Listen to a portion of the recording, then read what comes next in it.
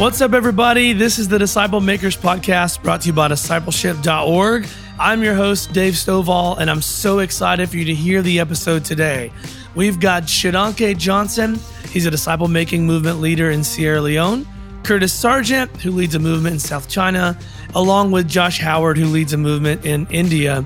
To say this is a powerhouse episode would be a complete understatement. Paul Huyghebaert of Renew.org has an open conversation with these three gentlemen, and it's completely fascinating hearing them swapping stories from these movements that are happening in different countries and listening to them by encouraging us to pray and to fast and to have crafty attitudes and mentalities while we are trying to win people with the gospel here in North America.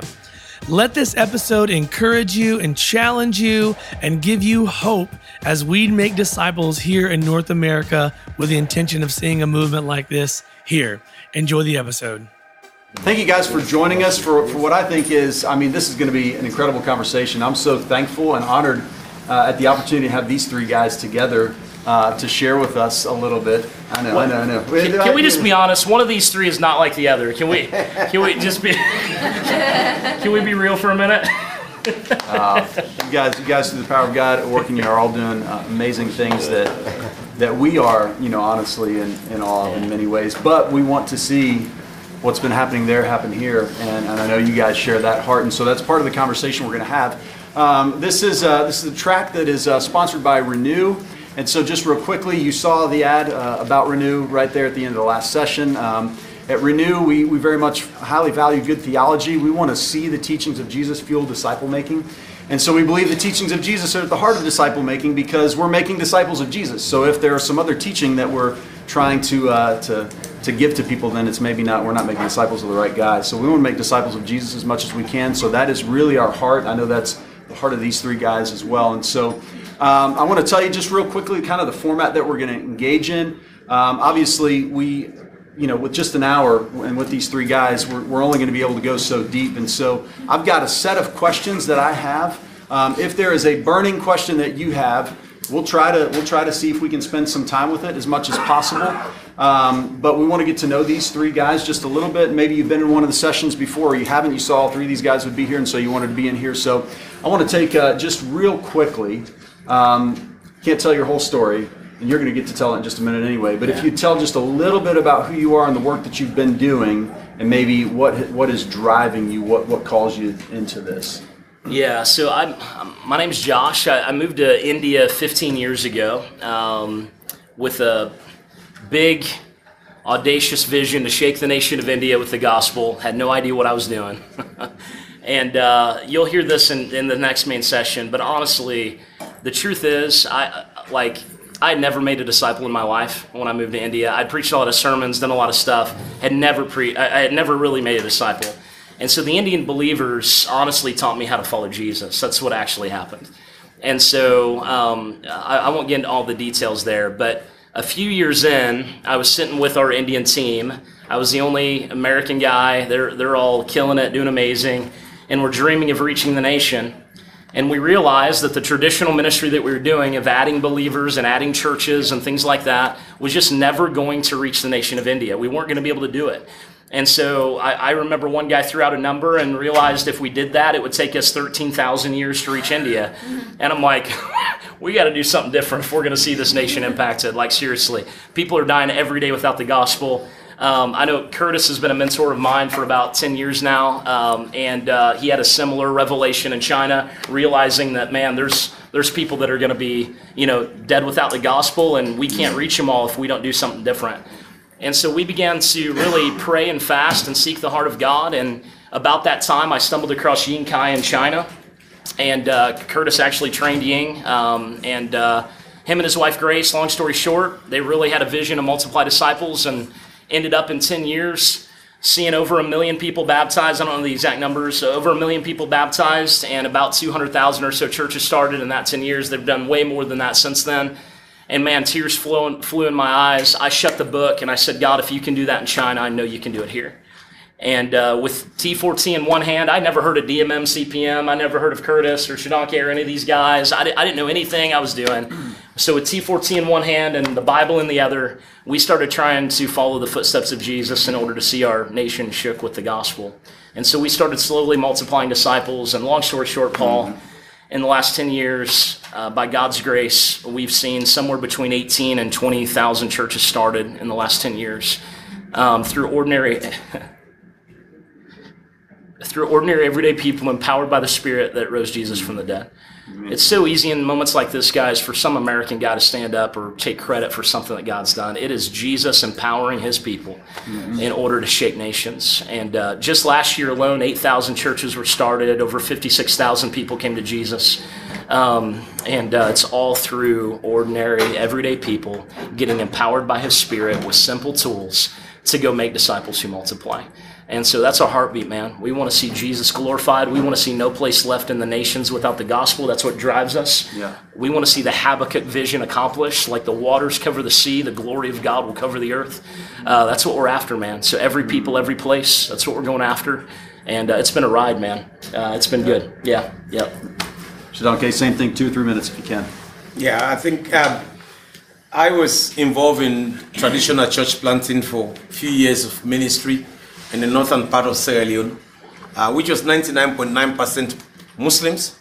And but I fell in love with them. I realized that the people were loved by God, even though they were lost and they needed a savior. And so that was my passion. And we started working among them until 2005. I was challenged by David Watson. I met him and I was really challenged, and that changed my perspective of how to be involved in making disciples who make disciples. And with that, for us, we have been always, my heart has been going for the high-hanging fruits. And it has been the Muslims and the African traditional religionists. And just finding where they are and through prayer, go in there, create relationship. And over the years, we have seen some of the most radical Muslims come to Jesus. You know, those who have killed, we have people in our movement who have killed so many Christians, they could not even count how many they've killed. Today, they themselves are being persecuted now because they are following Jesus. We've seen voodoo priests, we've seen witch doctors come to the saving knowledge of the Lord. And we have seen nations being transformed because we also look at discipleship, you know, as a way of really touching nations. And so we raise disciples in every sphere of life to go into their own oikos and begin to make disciples who make disciples. So you find that we have people from the army, the police, you know, coaches, wherever you go, every sphere of life, we try to influence them with the gospel because we believe that's a strategy to take the nations. That's good. Okay. That's so good, bro. Yeah. Curtis? Yeah, well, I had a little bit of an advantage growing up in that my parents were missionaries, so I grew up through elementary school in Daejeon, South Korea, and middle school and high school in Taichung, Taiwan. In the summer of my freshman year, after my freshman year in high school, I was at an all-night prayer meeting with some friends and felt a very clear call to sort of least reached peoples. So most of my life has been focused on, particularly on unreached, unengaged people groups and trying to see initial work, you know, started among them. And so in that context is how, you know, we got started in China, and then out of desperation, realizing the people group we were targeting, you know, how big the task was is kind of what drove us to try to figure out multiplicative approaches. And so then we've been focusing on that, multiplication among disciples and believers in least reached peoples, essentially. So that's kind of been the theme of my journey. Excellent. Thank you, guys. So you see, we got definitely a very well-qualified panel to kind of talk through and help us understand maybe how we can embrace some movement principles here in the United States that may lead to the development of movements. Certainly we can say there are already some beginning phases of movement that we're seeing, which is very encouraging. For us, as we're trying to get our minds around what matters most in movement, could each of you guys, and it may be that you've got some shared principles in this, but could each of you guys give us one or two things that you think would be most important? If you could share what you think is most important for us to know, for us to learn from what you've learned over the years, could you give us maybe one or two things that would help us as we look to take steps forward ourselves? And you can go in any order. Okay. Or you can go, Josh. Apparently Okay, all right. You've been voluntold, so. Okay, all right, voluntold. Yeah. I would say a couple, I mean, there are a lot of principles, guys, that, and here's the cool thing about principles. I had a mentor many years ago that said, methods are many, principles are few, methods change often, principles never do, okay? Mm-hmm. These are biblical principles that are 2,000 years old that will work anywhere in the world. There could be 100 different methods, but the principles are what we need to focus on for a North American context. And then you can contextualize it and come up with whatever tools or whatever. Here are a couple of the big ones that I would say for us. And these, I'm sure, I know one of these is true for all of us. I think they all will be. But let me share two, okay? Number one, we created a radical culture of prayer and fasting, okay? I promise you. Now, you can, I don't know if I can make these promises. Jesus promises you. You can blame him if it doesn't count, okay? I promise you, if you prayed as much as our brothers and sisters in India prayed, or in Sierra Leone, or in China, if you were on your knees as much as them in the presence of Jesus, you would see a move of God. Mm-hmm. You would. And so people are asking all the time, Josh, why is this happening in India or China or Sierra Leone or Africa or wherever? And it's like we spend like 5 minutes a day, most of us, praying, or if that, okay? And so we created a radical culture of prayer and fasting. My best multipliers, guys, in India, they're fasting at least 2 to 3 days a week, and they're praying 2 to 3 hours a day, at least. We're talking minimum here, okay? Like Wesley once said, which blows my mind, he said, if I don't pray at least 3 hours a day, Satan has won the day that day. And if I want to see God do something that day, I've got to pray more than that. That's what he said. Just to break even, I got to pray 3 hours a day. Now, listen, if you're not praying at all right now, guys, do not hear a prescription here. I'm not saying you need to start there. You'll give up. Start with 5 minutes and then move it to 10, then move it to 15. Work your way up, okay? But start somewhere. So radical culture of prayer and fasting, number one. Number two, okay, it is equipping and releasing the priesthood of all believers. We are all equipped by God and called by God to be out there sharing our faith and making disciples, okay? So we had to awaken the priesthood, ordinary, everyday people, and give them simple tools that they could use that could go out there, share their faith, make disciples, and then start simple churches in their homes. And so by creating a radical culture of prayer and fasting and awakening the priesthood and empowering and releasing them, releasing authority, releasing power through those two things. Now there's a lot more principles, guys, okay, but those two things probably for us would have been some of the most important. Can you give us a quick kind of nutshell, just in case anybody's not familiar with that idea of awakening the priesthood of all believers, exactly what you are referring to? Yeah, so all throughout the New Testament, it's talking about how every single person is a priest in God's eyes. There's no professional laity divide in the New Testament. If you're a disciple, you're called to be a disciple maker, right? So we say every believer a disciple, and every disciple a disciple maker, right? And every disciple maker a church planter. You can be. Not all of them will do it, but you can be, okay? And so the idea is that all of us, okay, are called by God and given permission by God to be out there doing the ministry all the time. And so we give them simple tools, like I said, to give them the how, okay? And we model it for them, we show them what it looks like, and then release them in order to go do it. So we're saying, hey, everybody can go baptize. Everybody can go share their faith. Everybody can make disciples. Everybody gets to play, okay? Everybody gets to play. It's not professional athletes on the field and 40,000 people in the stands. Everybody gets to be on the field. And so that's the idea of the priesthood. It's all of us in the game together. Traditional ministry is a few people doing all the work. Movement is a lot of people doing a little bit of the work all at the same time, okay? That's what it is. That's the priesthood. That's what does that clear things up? Okay, good. I think added to what he's saying is that for us, everything is grounded in the Word. Yeah. The Word is very important. Yeah. I mean, there's no other text. If as much as possible, we tell people avoid other text, let the Word be the Word. Yeah. It's the Word of God plus nothing else. Mm-hmm. So the Word is very, very important. added to what you say. So all the discipleship process is all grounded in the Word of God. Yeah. And so that helps you to take the people back into the Word. If the people cannot read and write, you have so many tools. Faith comes by hearing, and all these things helping the people. As we were talking about memorizing scriptures, we have people in the movement, literally, in the local languages. They have memorized almost the whole Old New Testament. Off head, they can start with Matthew, and they will go. We have kids every year, like in June, which is the Day of the African Child. We have a time that we do scripture memorization. We have all these children, depending on the areas. Every year, the least child will do 70 memory verses. Some of them will do 200, 250. It's just part of it. It's just the word. Letting the word sink in the heart of the people in their own local languages. And so the word is so important that if you stand before them in any of these churches that are planted and you go off the word, I'm telling you, somebody's going to walk up to you at the end of it and say, where did you get that? What is the reference?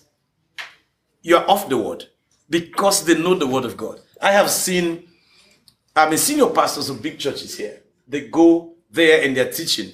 And people, they will say some things and people ask them, can you show us a reference in the Bible? One of the pastors, he told me, he said, I have my double masters. He said, I'm so ashamed that I came to Africa only for people in the villages to challenge my theology. That's what he told me. Because his theology was challenged. Yeah. And when he came back, that really changed his whole mindset about church. Yeah. Mm-hmm. So the people are grounded in the word so much. Mm-hmm. And also is to have what we call a mindset of multiplication. Yeah. In disciple making, multiplication is a love language. It's a love language of disciple making, to multiply. If you're in it, then it's not about just having one, it's about multiplying. Mm-hmm. So it's a love language. So you are focused on multiplying. Now, we normally tell people, what do you multiply? You multiply groups. You start with groups. You multiply disciples. You multiply leaders. You multiply churches. For us, we multiply intercessors. These are things that you should focus on multiplying in every area because it's an ongoing thing so that it will not depend on you. It will not depend on one leader. So it is so important that it's grounded in the word and you have this mindset of multiplication, constant multiplication. In schools, in universities, wherever you go, in soccer fields, we have coaches. You just multiply. Yeah. When for example, I wanted to target the coaches. So there was a soccer team in my city called Bow Rangers. So what I did was that I just decided to join them. In the morning, I went for practice, to practice with them. The coach said, he knew I'm a pastor and he's looking at me. He said, this is a city team. I said, yes, I'm here to practice. So I started going through all the drills that they go through. And when they put us in small team doing exercise, and these guys will tackle me, I will go down, they'll be laughing.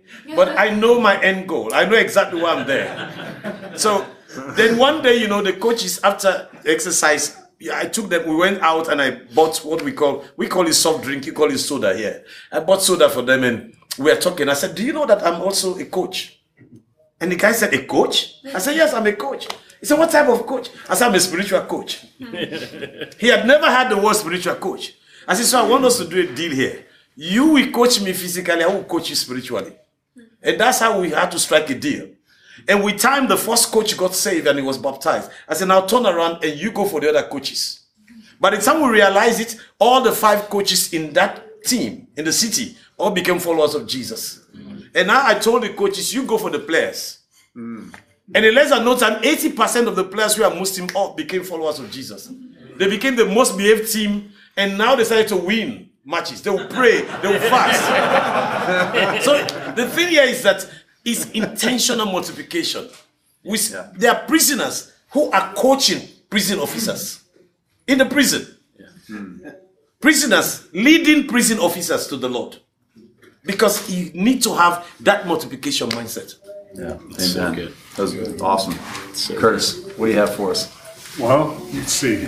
Only 2, huh? Well, first, the motive, I think, matters. And it all comes, and Shodankeh actually mentioned this, it all comes back to love. So, our obedience is out of our love and gratitude to the Lord. Our holding one another accountable is out of love because we want the best for one another. We want one another to experience the fullness of the life that the Lord intends for us, and so on. So keeping love central, I think, is a key in movements. You invariably hear a lot of emphasis on quantity in movements, but the quantity actually arises from quality. And we talk a lot from, the very earliest equipping that we're doing of people, referring to being a disciple worth multiplying.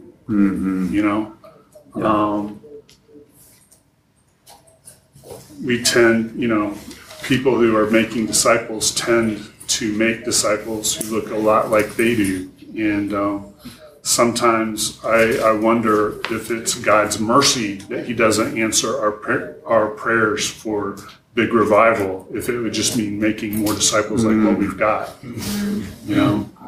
So the quality is the important basis for quantity. We've talked about, involving every disciple. So there's multiple ways that we try to equip every disciple.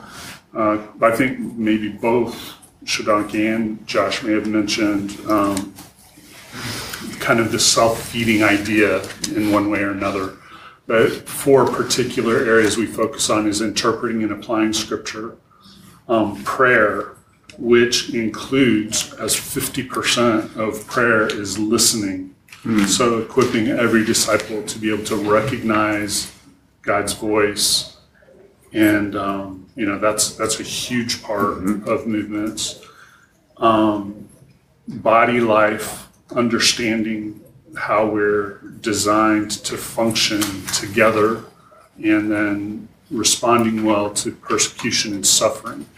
There's a huge amount in Scripture about how God intends to bless us and glorify his name and advance his kingdom and all of these things through suffering, because it's an upside down kingdom in many ways. And many of those blessings are contingent upon our appropriate response to the suffering. They're not automatic.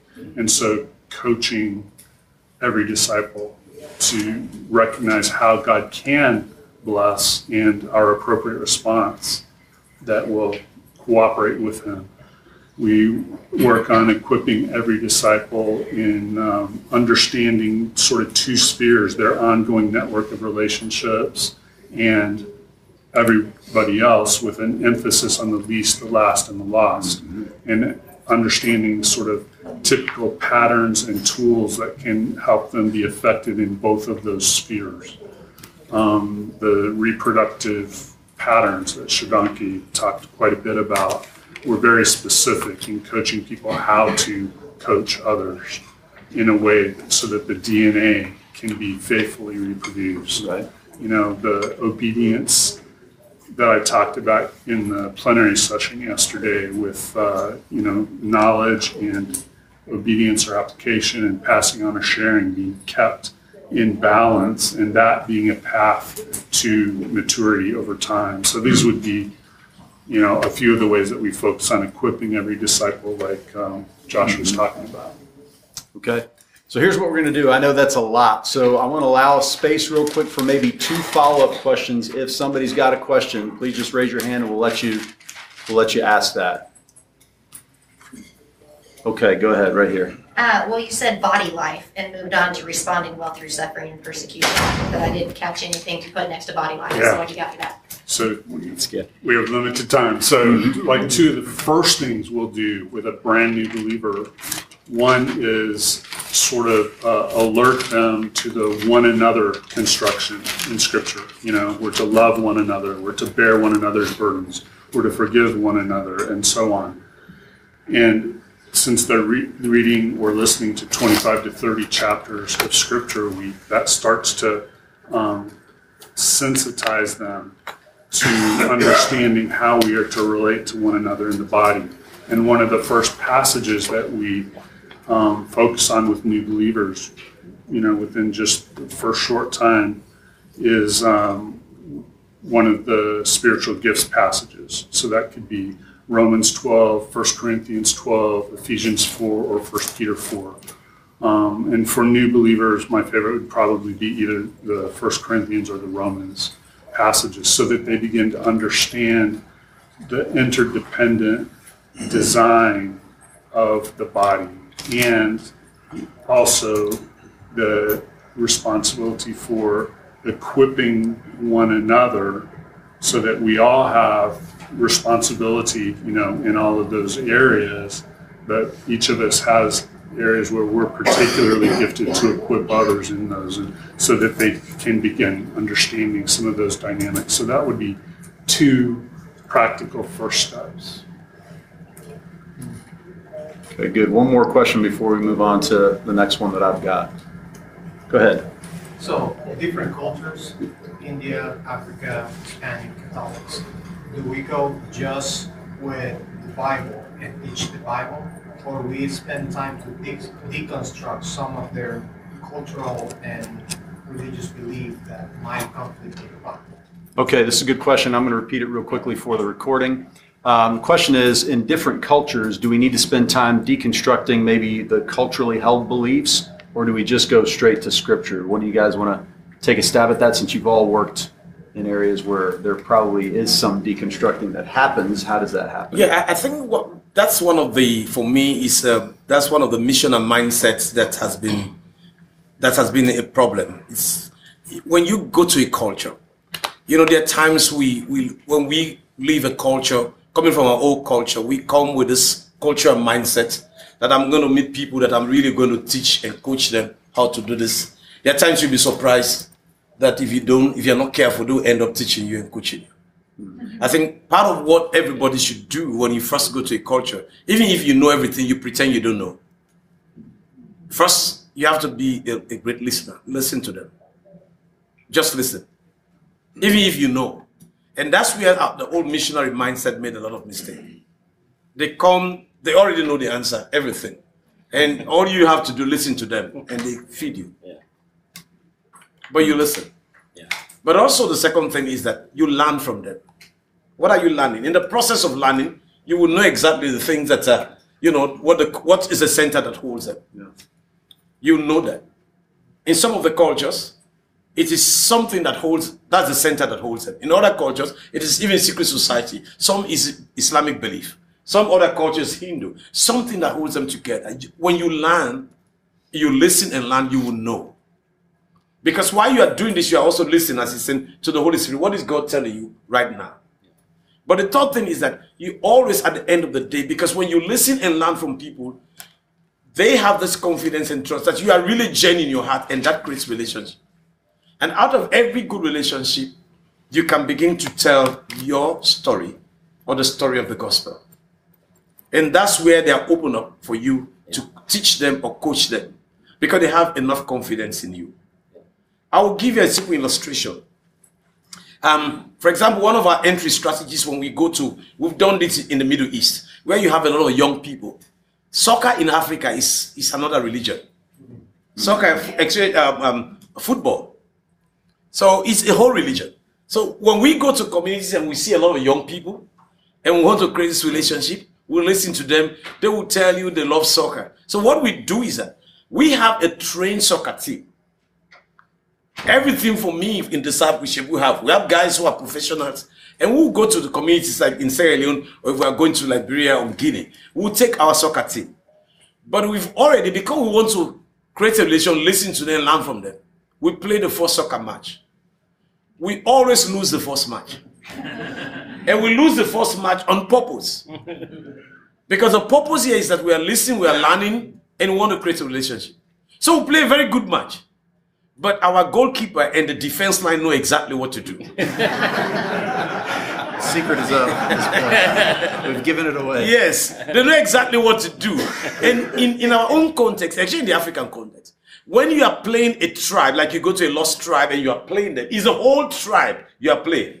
In a soccer match, it's like everybody's involved. I have seen older women who don't know anything about football. They will come to support their tribe. They don't even know the rules of the game. So if their tribe win, it is a tribe. And they would dance. They would dance into late in the night, dancing.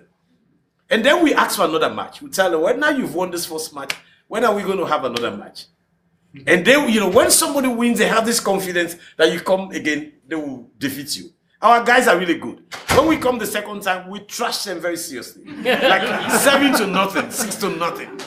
Now they are eager for another match.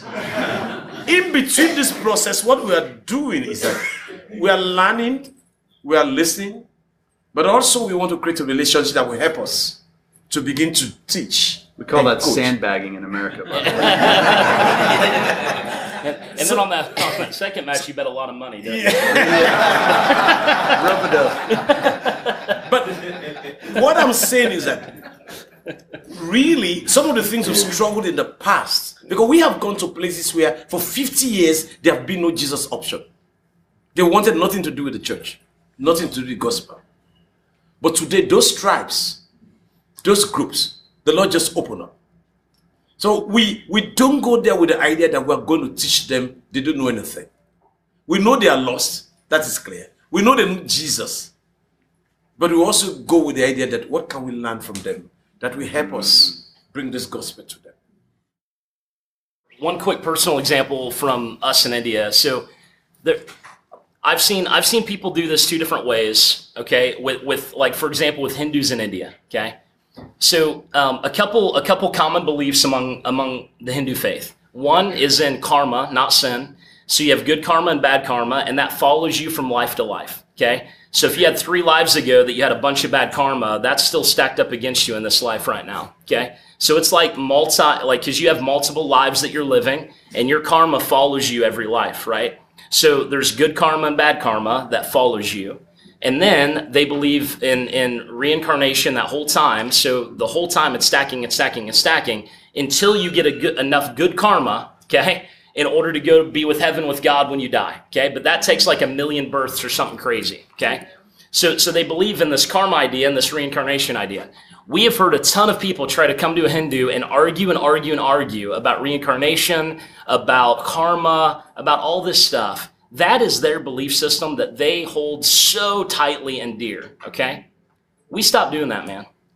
It's like, because good news to a Hindu is that Jesus takes all of their bad karma and gives them all good karma right now today, okay? All your bad karma from every past life. I don't care if they believe they had 100 lives or 1 life. This is their 1 life right now, and we want to reach them right now, okay? And so we quit arguing about that because it doesn't matter. We don't need to deconstruct that right away. Let the Holy Spirit take care of that later.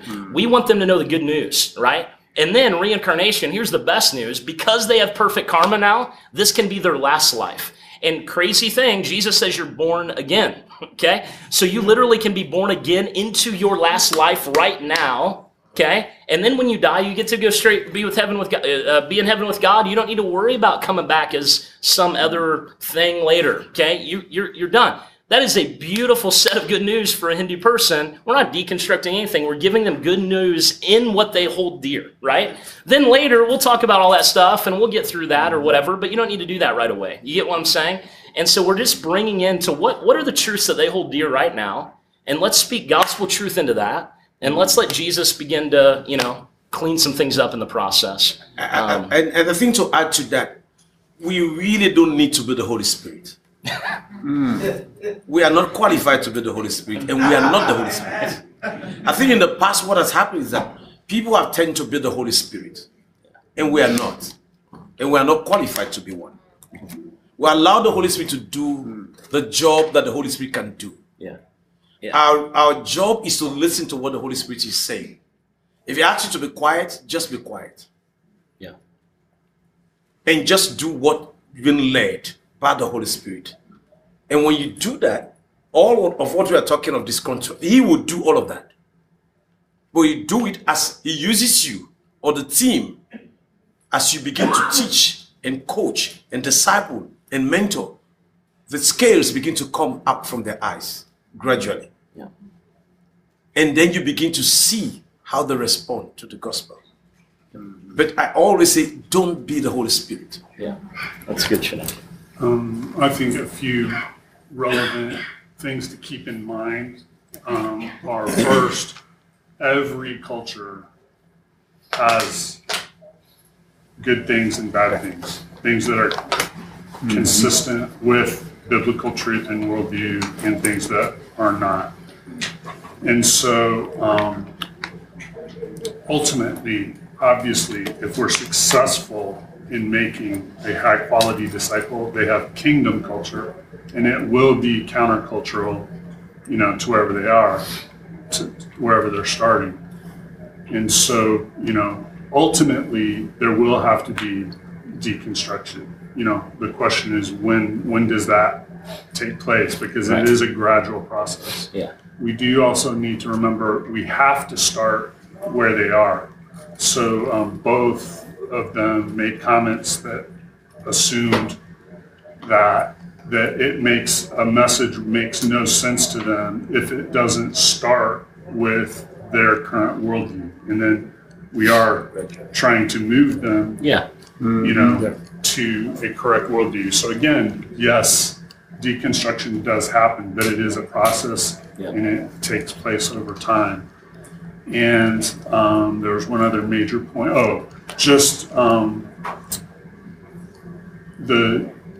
I think you're probably familiar with the illustration that in the U.S., when people are trained to identify counterfeit currency, the first 100 hours of their training, they're only exposed to genuine currency.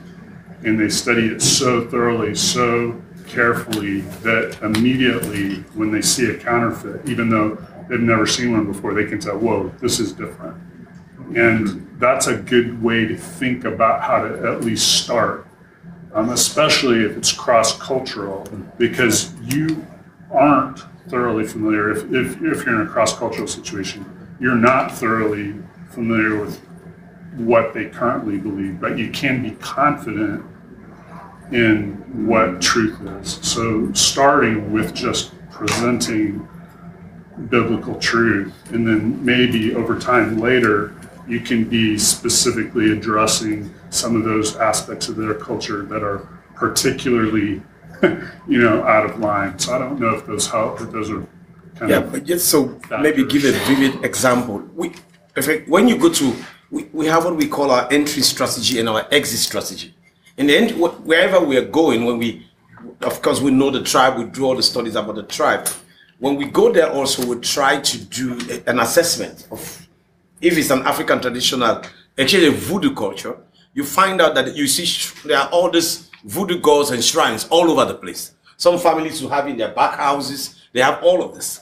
Now we will literally take record of that. How many shrines we found in that community? How many voodoo houses we found? If it's a Muslim, how many mosques? And is there any Jesus option here? We realize there's no church, nothing.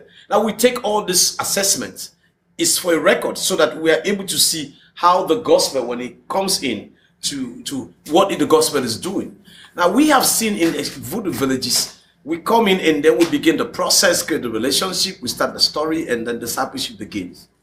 I have seen in 6 months, you begin to see how these voodoo houses disappear on their own. We don't tell them, put it away. But the word, as they interact with the word, their disciple, it begins to disappear. Yeah. And with time, we have seen some villages, you go around, you will not find any voodoo house. And we ask them, how come we are not seeing anything? They said, you brought the word of God. And we realized that the thing we were doing wasn't right. So they are now reacting based on the word to what is happening within their environment. So you see that it's genuine, and you are not imposing on them. And they are able to replicate that in other communities when they go there, because they see that it's coming from the heart and the word of God is contending with them. That's good. Curtis, you said something in what you were sharing. You said that every culture has, and I don't want to get this wrong, every culture has things that are maybe consistent with a biblical worldview, possibly, and things that are not consistent with a biblical worldview, including very much our own. So I want to read a question that is kind of a conglomeration of actually what several people have asked. Would I ask you guys today as we're talking here, and it's focusing in specifically on the North American culture, and it's a question about the existing barriers that you all notice to movement practice that exist here in North America, that maybe we could get some insights of what stands between us, the North American church, and movement, whether they're culturally rooted, so rooted within the culture of the world, or maybe even rooted within the culture of the church. So could you guys each spend a couple of minutes talking through that? I know it's very short to say just a couple of minutes on this because there's so much that probably could be said here. You guys can go ahead because you know. Yeah. So a few things come to mind. One is our view of individuality as opposed to corporate identity. Is not only kind of on one extreme end of the scale, but it's definitely out of sync with Scripture, and that's a significant factor, particularly in trying to catalyze movements.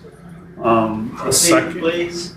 What's that? Repeat, please. Individuality and versus having an appreciation of corporate identity.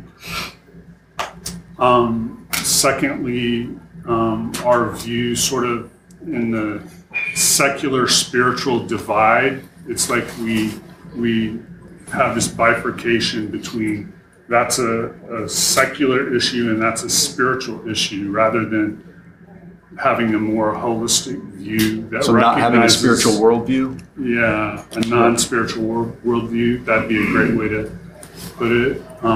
That's definitely, not biblical, and definitely mitigates against multiplying disciples. Could you give an example of that? Yeah. So let me give a specific subset of that. Our concept of time, how we spend time. Okay, so this is time that I set aside for my work. This is time I set aside for my vacation. Both of those would be non-spiritual maybe. This is time when I go to church. Okay, that's spiritual. This is, whatever. Rather than understanding again holistically that all of life is spiritual. It's all God's in a sense.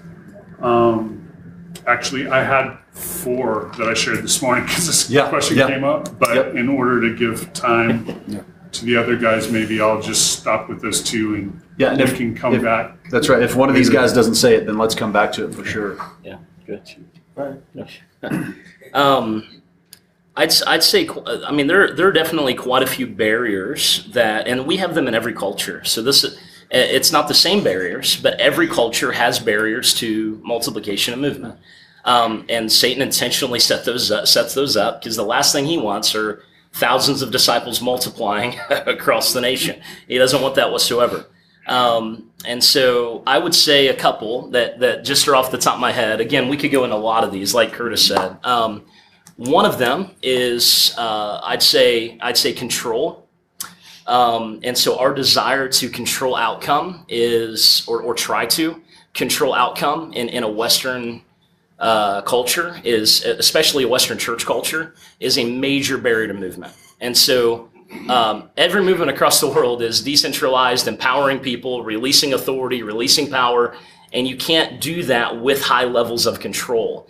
I heard a guy say once, some of you have heard me say this before, but he said you can have control or you can have a movement of God. You can't have both, right? So pick which one you want. Or you can have control or you can have influence and impact. Which one do you want, right?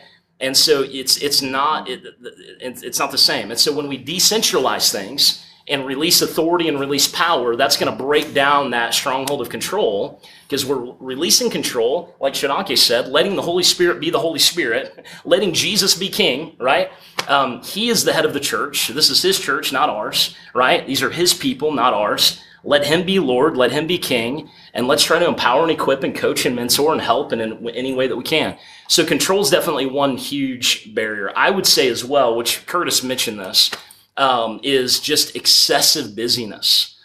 I mean, we pack our schedules so tight that it is so hard to find time to do the rhythms that we know we need to do, right?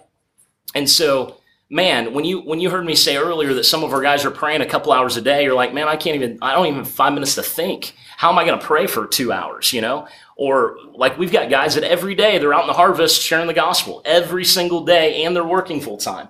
Oh, how do they do that? Like, what does that look like? How do they have time to do that? It's because they're intentionally putting these things in their calendar, like the old Stephen Covey stuff of big rocks first, right? Well, what are your actual big rocks? Because when we get so busy, we don't have time to actually do what Jesus has called us to do. We're missing some pretty big rocks in our lives, right? And here's the crazy thing that hit me. This is me, guys, okay? Maybe I'm the only one in this room with this problem. I highly doubt it, but maybe, okay? I know I find time to do the stuff I really actually want to do. It's crazy, but if I've got a show on Netflix I really want to watch, I somehow figure out how to have a half hour to watch it, okay? I don't know, you know, whether it's in the bathroom or before bed or wherever, I'm watching that show. You know what I mean? So if it's something that is actually truly important to us, we will fight through our busy schedules to find time to make it happen. But the things that we really don't care about much, that are not actually big rocks in our lives, we pretend they are, we would verbally say they are, but our actions and our rhythms of life show differently, okay? And so our excessive busyness and control are going to be two of the so in the West, we don't only need to die to ourselves and our all these other things. We need to die to our calendars. I mean, we've got to lay our calendar on the altar of God and say, God, how do you want me to spend my time? How do you want me to spend my days? What do my rhythms of life need to look like, right? And we've got to die to that, lift it up to Jesus, and sacrifice all of that for the sake of the kingdom multiplying. So control and excessive busyness are major barriers for sure. Yeah, let me add the other thing that I see is a lot of knowledge base rather than obedience base. Yeah. I mean, people here, it's just a lot of knowledge, and people hardly try to obey what they know. So it's a major problem to see disciple making movement happen, because people have so much of this knowledge. It affects the way it affects their obedience level. And if we are going to come, there's nothing we can sacrifice on the altar of obedience. Obedience is the main thing. Yeah. God cannot take anything secondary to obedience. Yeah. You have to obey him or forget about it. Yeah. So it's an obedience-based disciple making. Yeah. I obey the Lord. It's not what I know. Knowledge is good. That's why there are times, I refer to some of the knowledge as a PhD, permanent head damage. So we have a lot of people with a PhD degree, permanent head damage. They have all this knowledge, but it's just destroying them. It's not allowing them to obey the word of God. And so as a result, it's difficult for them to see, even make disciples who make disciples who make disciples. So it's a major issue we see here. And also because it's also knowledge based, that's why a lot of people don't really depend on God. They depend on their knowledge, what they know, what they have in their accounts, and all the possession around them. They say, I have everything. So they're not depending on the Holy Spirit. And this is God's business. And if it is God's business, we have to do it God's own way.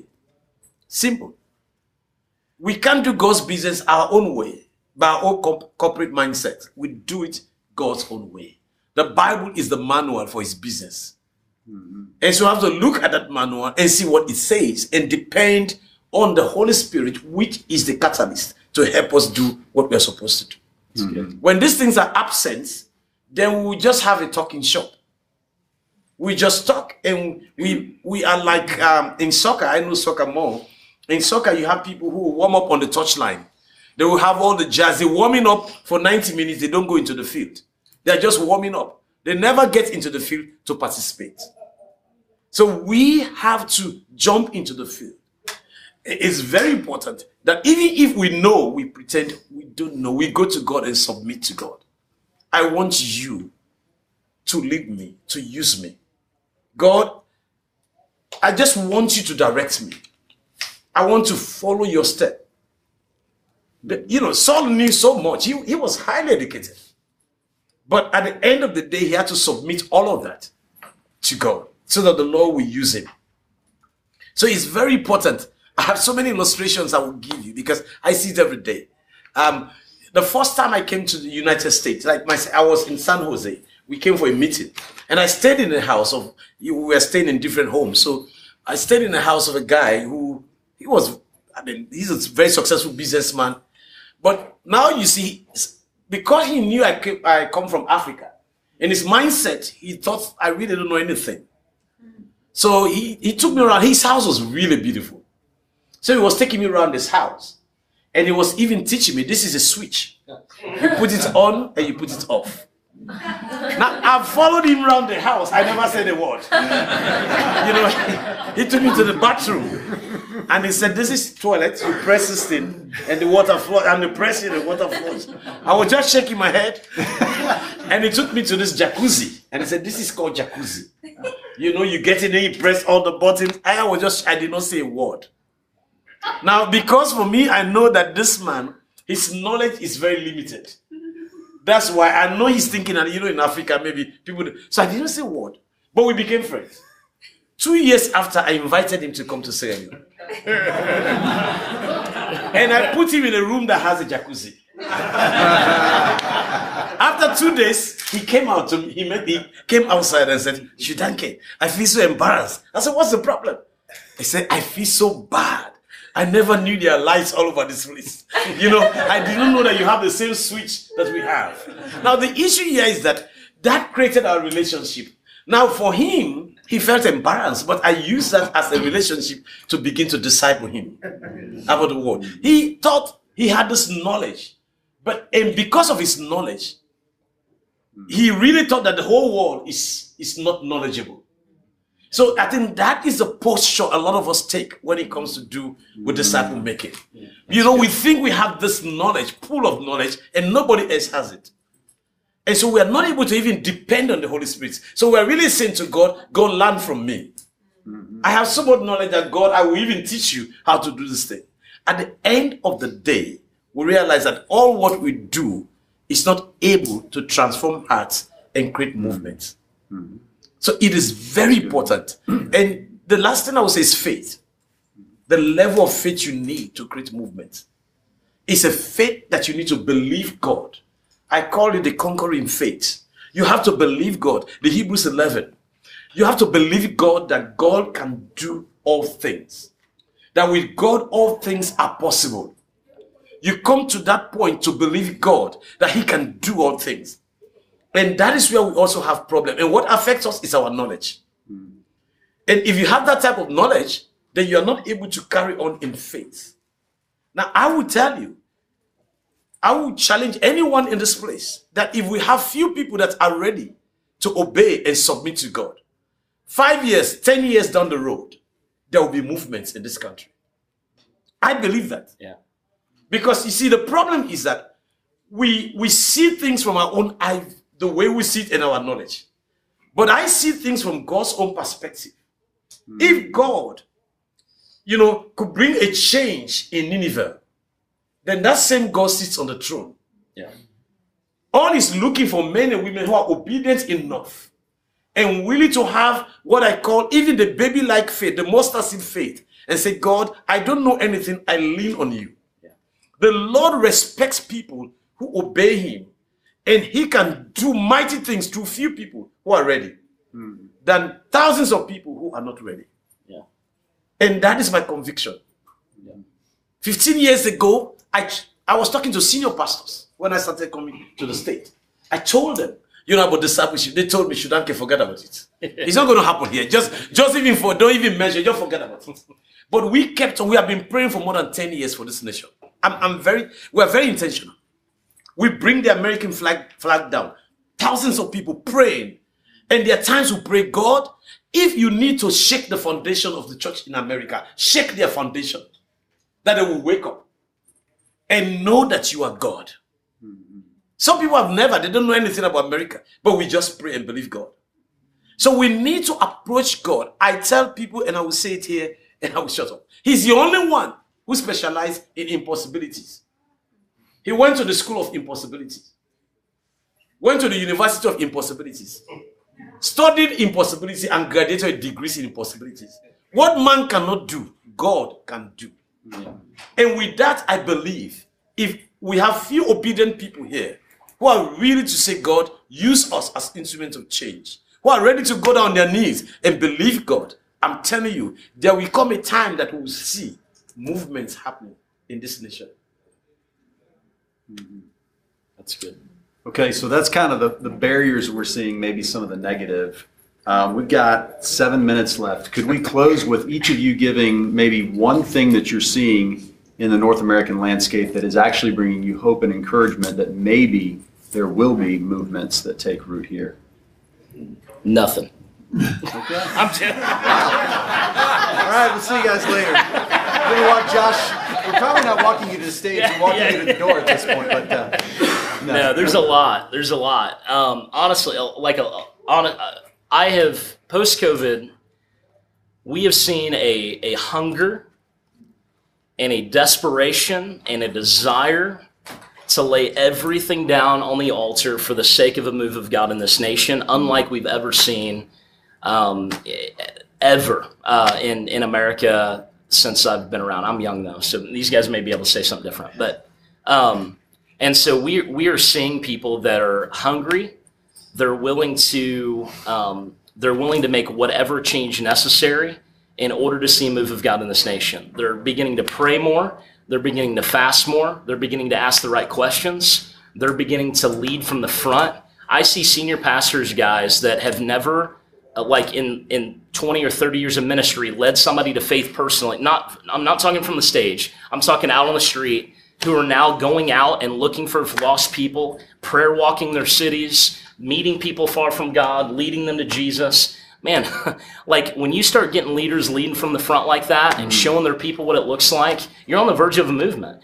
When you have people starting to get on their knees more every single day, you're on the verge of a movement, man. When we see churches, so there's a buddy of mine in Denver, Colorado, that has seen 800 house churches started, simple churches started in the last 2 years. And it was 100 like 2 years ago, and just exponentially just growing because they have a bunch of people, like Shodankeh just said, that are willing to believe God, that he's going to do something awesome. They're willing to get on their knees more, and they're willing to get out into the harvest more.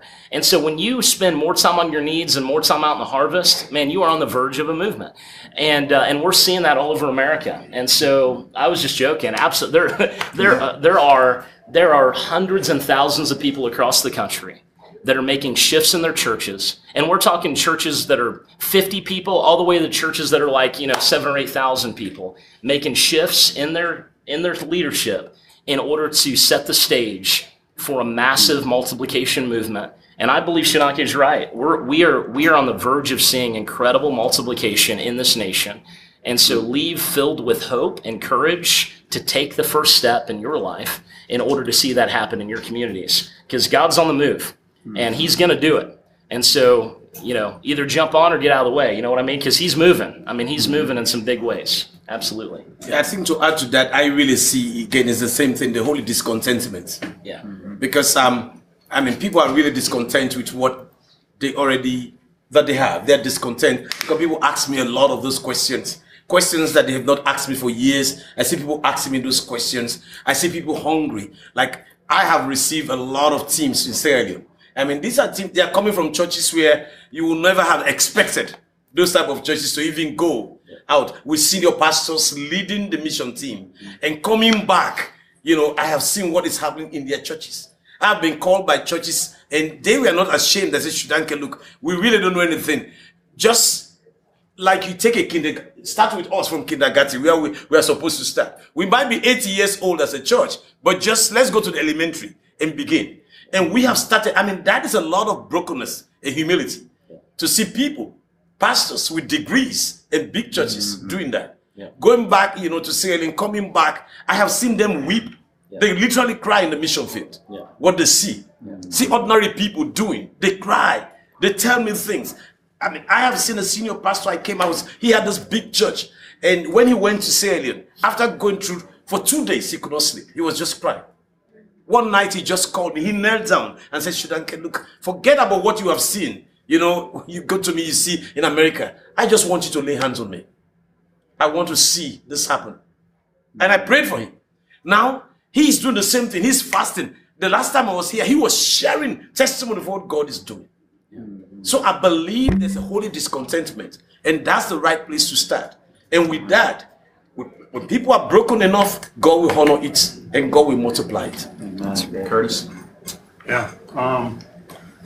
It doesn't even require faith anymore because we're already seeing it. Yeah. So whether it's like out of a prevailing model church like Josh mentioned, so I trained and coached, that team over the past couple of years, and it's not just one kind of church they're planning. They have a bunch that are immigrant, ethnic. They have a bunch that are young professionals. They have a bunch that are coming out of their existing church members that they had, and now they're impacting pastors not only all over the state but all over the country, and so that's great. There's a mature movement that started from scratch by one guy who was just a small business, guy, and got training. He and his wife started meeting in their home. They planted churches, they've reproduced, and now, there's a significant network, that's a city church, and they've launched movements not only that qualify as a movement where they are, in their city, but then in other cities in the U.S. they've gotten where it started, and they've started multiple movements in countries all over the world, more than 20 nations. And it just is exactly like we see overseas. Just starting from your home, multiplying disciples, developing networks of, simple churches or house churches, those city or regional churches reproducing, and we're, so we know it can happen here. Now, it's early days. We're not seeing them all over the place. But now that we've seen it, it's like Roger Bannister running the 4-minute mile. That's right. Scientists said it couldn't be done. Coaches said it couldn't be done. Once he did it, everybody started breaking the 4-minute mile. And that's where we are right now in this country. Is people all the time said it couldn't happen. Okay, now we've got good models, both starting just purely out of the harvest and starting out of a church. And we've shown it can happen, so I think we're poised to see it happen in many more places. Can you name drop any of those? The one Josh referred to is Restoration Church in Denver. Senior pastor Ron Johnson, and then the One Body Network out of Tampa. Tampa, Florida is the one that I referenced that's catalyzed movements all over now. And that's with Lee Wood and Damian Gerke, the One Body Network. Lee Wood.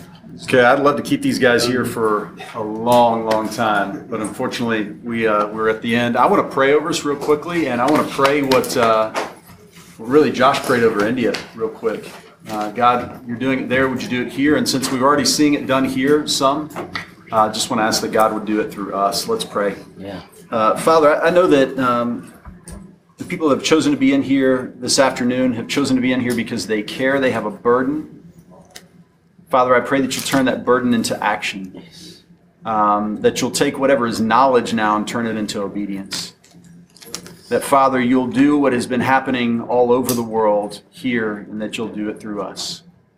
God, that it will not be in our power, but it will be in your power. And that, Father, as you do it through us, it'll be done through other everyday, ordinary disciples that will truly see movement, that God it'll be undeniable that it is you that is at work. God, that's what we want to see with our own eyes. God, would you make it happen? This we pray in Jesus' name, and amen. Amen. Amen. God bless you all. Man, that was so good. I hope that you took a lot of notes. I know that I did, and I'm struggling to find the ones that I want to talk about here and mention the things that stood out to me. They talked about the movement of prayer and fasting, about starting with 5 minutes. And my question is, are you doing this 5 minutes a day right now? I confess that I myself forget to do that. And I'm a minister of God, and that's a hard thing for me to do, and that's sad. So I confess and commit that I'm going to do better than that, and I'm going to make time today to pray for my country, for my friends, for my family, and I hope that you will do the same. I'm just super convicted by that, and I think the danger here in North America is that we want a disciple-making movement, so we end up using the American tools we have, branding, marketing, social media, and we just forget the simplicity of prayer. Another thing that stood out to me was somebody said, what are the truths the person that you're sharing the gospel with holds dear to them right now? How can you speak truth into that? I was fascinated hearing Josh talk about how he uses the karma language to speak into the lives of the Hindu people there in India. He uses that as a way to share Jesus with them. That literally blew my mind. It has me kind of going down rabbit trails of figuring out what's the current worldview of just the average North American person, and how can I put Jesus into that framework. All right, y'all, thanks for listening. We got more track sessions coming up next. Enjoy the rest of your day. I'll see y'all later.